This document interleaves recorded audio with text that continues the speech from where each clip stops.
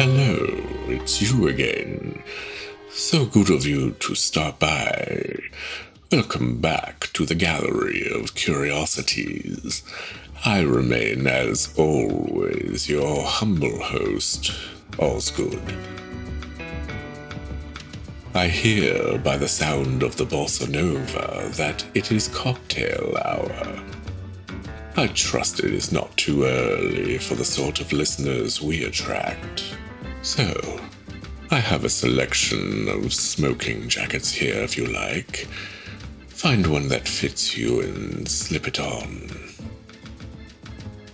And then we'll need our lounging caps, of course. A fez for me and, interesting fashion choice. One should always dress for the hour. But now that we are properly attired, let us retire to the Zen room. I like to have a cigar with my martini. These diademas are my own bespoke blend. A courier drives them in from Colorado monthly for me. I think you'll find them a very enlightening experience. Here we are.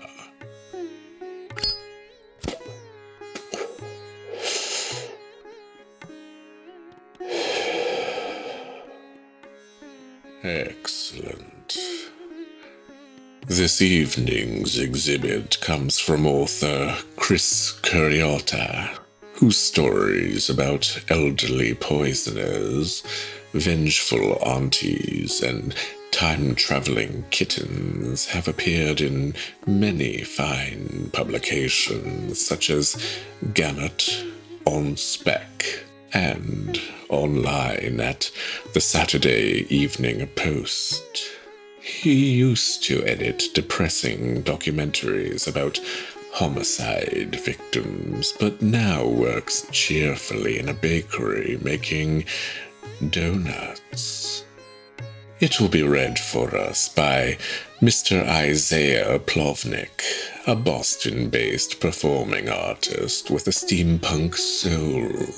Raised on a healthy diet of Lego and great illustrated classics, the spirit of the retro futurist was fostered in him at an early age. He received an education in theater from Salem State University and has since been performing on stage or from behind a microphone all over the greater Boston area. Now, it is time for Wailing with Clowns by Chris Curriota. Well! Being the only seaman still strong enough to climb the decaying rigging to the top of the whale ship Jungfrau, Starbuck drew crow's nest duty. The crew had been at sea with empty holds for an excruciating 3 months. Captain Alloway stubbornly kept on course, ignoring all evidence he had led his ship into dead waters, where not even the fabled tentacle beasts lurked in the polluted blackness. "There she blows! There she blows!"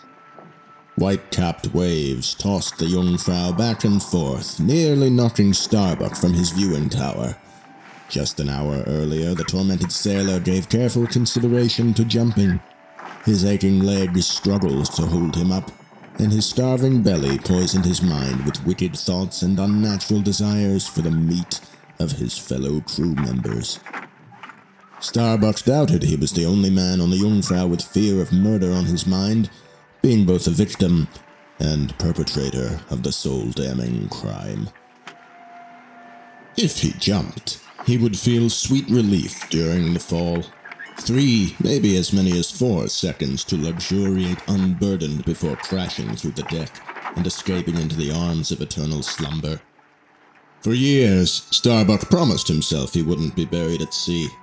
But the idea of 6 more months slogging through dead ocean, waiting for starvation to strip the final shreds of meat from his bones and wit from his mind, made him long for his grieving widow to add his name to the multitude of plaques honoring fallen soldiers at the Whaleman's Chapel in New Bedford.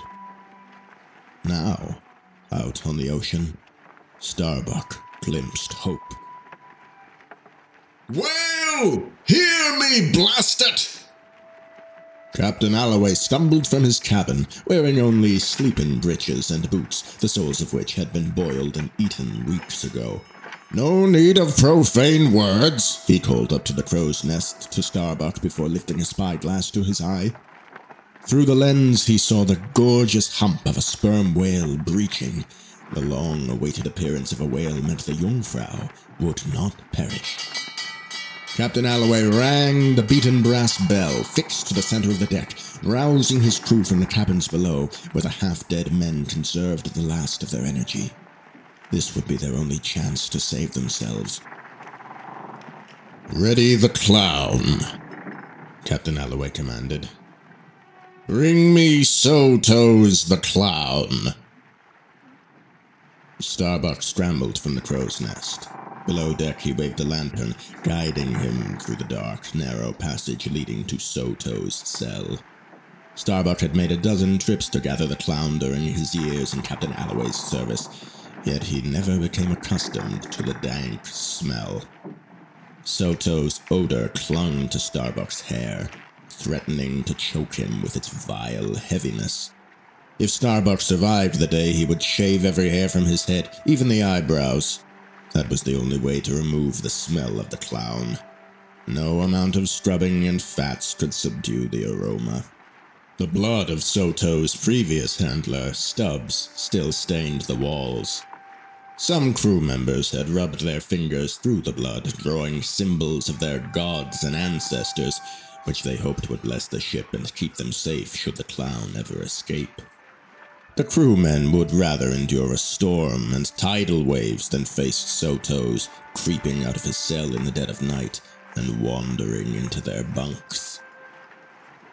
They didn't know if Soto's understood concepts such as revenge, but he had already proven himself savage.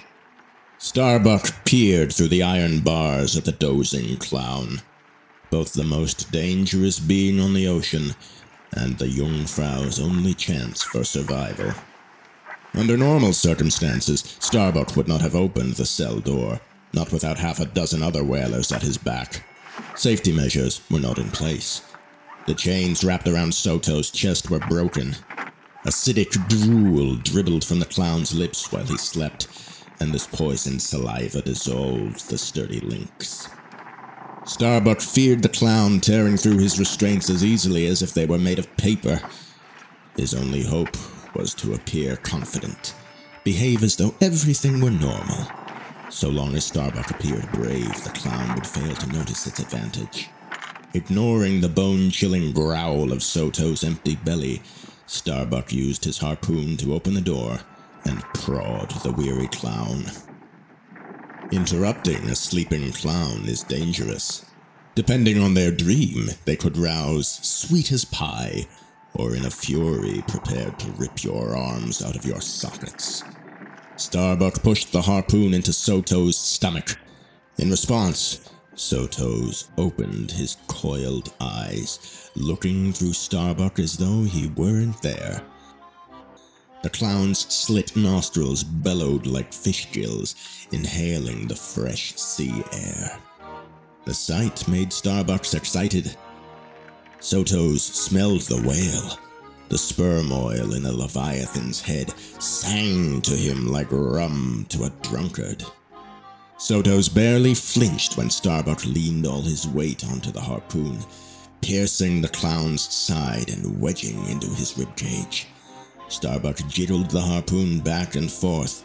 Blood dribbled from the clown's wound, but the harpoon stayed put, wedged firmly between his ribs. Using all his finesse, Starbuck yanked the harpoon, maneuvering the clown out of the hold and into the daylight. Clowns need circus canvas for protection from the painful rays of the sun. Oozing boils sprouted across Soto's face. The white makeup alone couldn't protect his skin from the abrasive rays of the sun. The distraction worked to Starbuck's favor. As the clown howled and swatted his arms, trying to knock the sun out of the sky into the ocean, Starbuck loaded his charge onto the smaller whaleboat being lowered over the side of the Jungfrau. Captain Alloway stood at the stern. He still wore his sleeping breeches and gnawed boots, but the addition of his captain's hat restored the sense of command. Once the clown was on board, Captain Alloway nodded, and the boat dropped into the water. The crew undid the ropes and pushed off from the side of the ship into the full rush of the waves. 6 oarsmen to each side rowed the boat across the trembling sea. Stroke, stroke, stroke. White froth broke over their skeletal arms. Soto's stood with one foot on the tip of the bow, his red nose pointing the way, following the rich scent of sperm oil. Soto's flapped his gums, whinnying like a horse, as clowns often did when teased with the scent of whales. The men were huffing and shaking by the time the boat reached the breaching whale. Starbuck was so grateful to see the beast's shimmering side, he could have leapt into the water and kissed it. All this time he feared the whale swam only in his imagination, and he had roused all these men away from the ship for nothing. The whale's tail smacked the water, lifting the tiny vessel and soaking the men. At last, Captain Alloway gave the order. "Remove the chains!" 3 oarsmen pulled the chains over Soto's head. Before his bounds were fully stripped, he knocked the men aside and dove gracefully into the ocean. His mighty feet slipped beneath the surface neatly, making only the tiniest of splashes. Tragically, one of the rowers, Pip, snagged his wrist in the trailing chains and was yanked right out of his boots, disappearing into the deep waters behind the clown. No one wasted a second looking for Pip to resurface. They all knew he wouldn't. Captain Alloway pulled a pipe from his vest and rested comfortably. "Now, we wait." While clowns have been used since the earliest days of whaling, no man knows for certain how a clown single-handedly slaughters a whale. When the enormous beasts float belly up to the surface, their bodies never reveal injury. The whales die pristine, beatific even, like saints. The body of a whale killed by a clown does not decay, no matter how long you leave it hoisted astern. The Nautical Museum in Nantucket displays a sperm whale killed by Moosecorn the clown in 1851. 15 years later, the specimen has yet to show the slightest hint of decomposition. Veteran seamen have their own idea of how clowns slay a whale. One popular theory holds that the clowns crawl through a whale's tailpipe and twist their intestines into knotted sculptures, dogs and horses and the like. Another is that clowns employ sleight of hand to show the whale a magic trick, which causes the mammal's ignorant brain to doubt natural laws and die of shock. Another theory claims clowns understand the enigma of whale humor and tell the whale a joke so funny the great beasts die laughing. Academics roll their eyes at these theories, insisting clowns merely put whales into an intense state of hibernation using acupressure. But no one listens to these beard-stroking bookheads who've never set foot on a whaling vessel their entire life. Captain Alloway packed a second pipe, looking at the birds swooping over the pod, noticing for the first time they were not gulls, but sparrows. "Spatzen sind die Mops der Luft," he remarked. The men waited. looking forward to the harvest, already dreaming of the whale steaks they'd enjoy and the warmth of their oil lanterns. The sun, which had been boiling their scalps when they set out, had now retreated to the edge of the horizon, half-dunked into the sea. Had the men not been so desperate, their judgment twisted by hunger, they might have recognized something was wrong and rowed back to the Jungfrau. Not that retreating would have done them any good. Without a whale, the ship was only a floating coffin. But better to die in starvation on a ship than in the sea with a loose clown. Just as the whalers of yore wouldn't bring a dull harpoon to slay a whale, seamen knew never to send a starving clown into the ocean. The horror stories were well known, but the crew of the Jungfrau had taken the risk. Under the circumstances, what other choice did they have? Blood began to warm the waters surrounding the boat. A well-fed clown could always be trusted to send a slaughtered whale to the surface unscratched, but Sotos ripped into the whale's main pipeline, flooding the ocean, turning the sea the color of borscht. He did this not to satiate his hunger, but to strike fear in the hearts of his true prey. He longed to hunt a different type of sea life. The crew dropped their oars. Just as Pip knew his fate was set the moment he became tangled in Soto's chain, they knew they were too late to row back to the Jungfrau.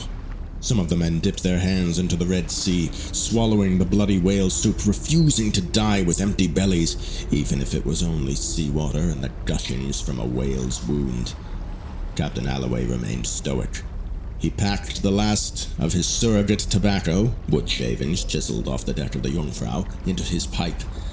He got 2 puffs before Sotos rammed the bottom of the whaleboat, propelled through the water by his bulbous feet with both the speed and destructive force of a cannonball. The boat shattered into splinters, throwing injured men, some of them missing limbs from the impact, into the churning red froth. Some cried repentance of their sins. The smarter ones opened their own throats for the sea to flood in, hoping to drown before Sotos found hold of them. No one escaped. Not even Captain Alloway, who had purchased Sotos as an infant from a roving band of clowns in Bremen 40 years ago. Knowing that day, as he wiped the filth from the baby clown's face, that he could very well be holding the creature that would one day be responsible for his ending. One by one, beneath the surface, the Jungfrau's seamen learned the mystery behind how a clown killed a whale without leaving a mark. Funny that, Starbuck managed to think through his agony. It seems so obvious once you know.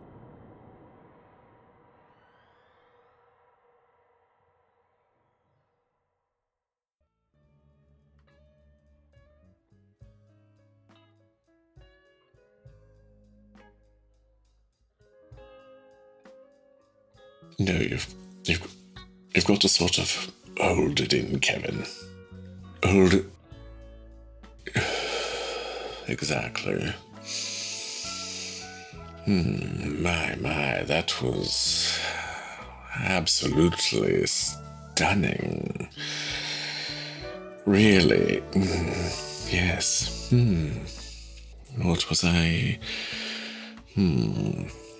We do need to get more of that sort of exhibit here at the gallery, don't you agree?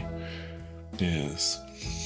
Go have a word with the other editors, and some snacks while you're at it. Yes, that would hit the spot. Finger food. That term took on a different meaning when I was staying with the Bean family, but that is a story for another evening. Yes. Curious how meaning can change with circumstance. Curiosity.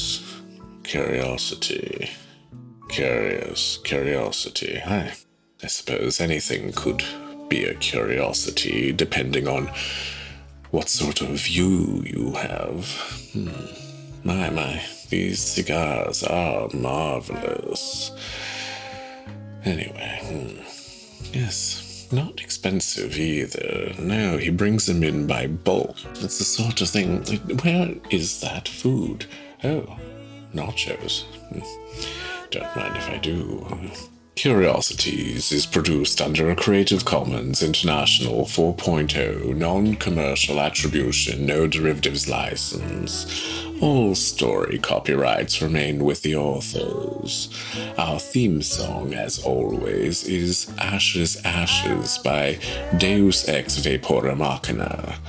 If you like the show, consider leaving reviews for us, or perhaps submitting a story of your own. The reading room is open this month. This episode was released on April 1st of 2019. For full show notes, do visit us on the web at gallerycurious.com.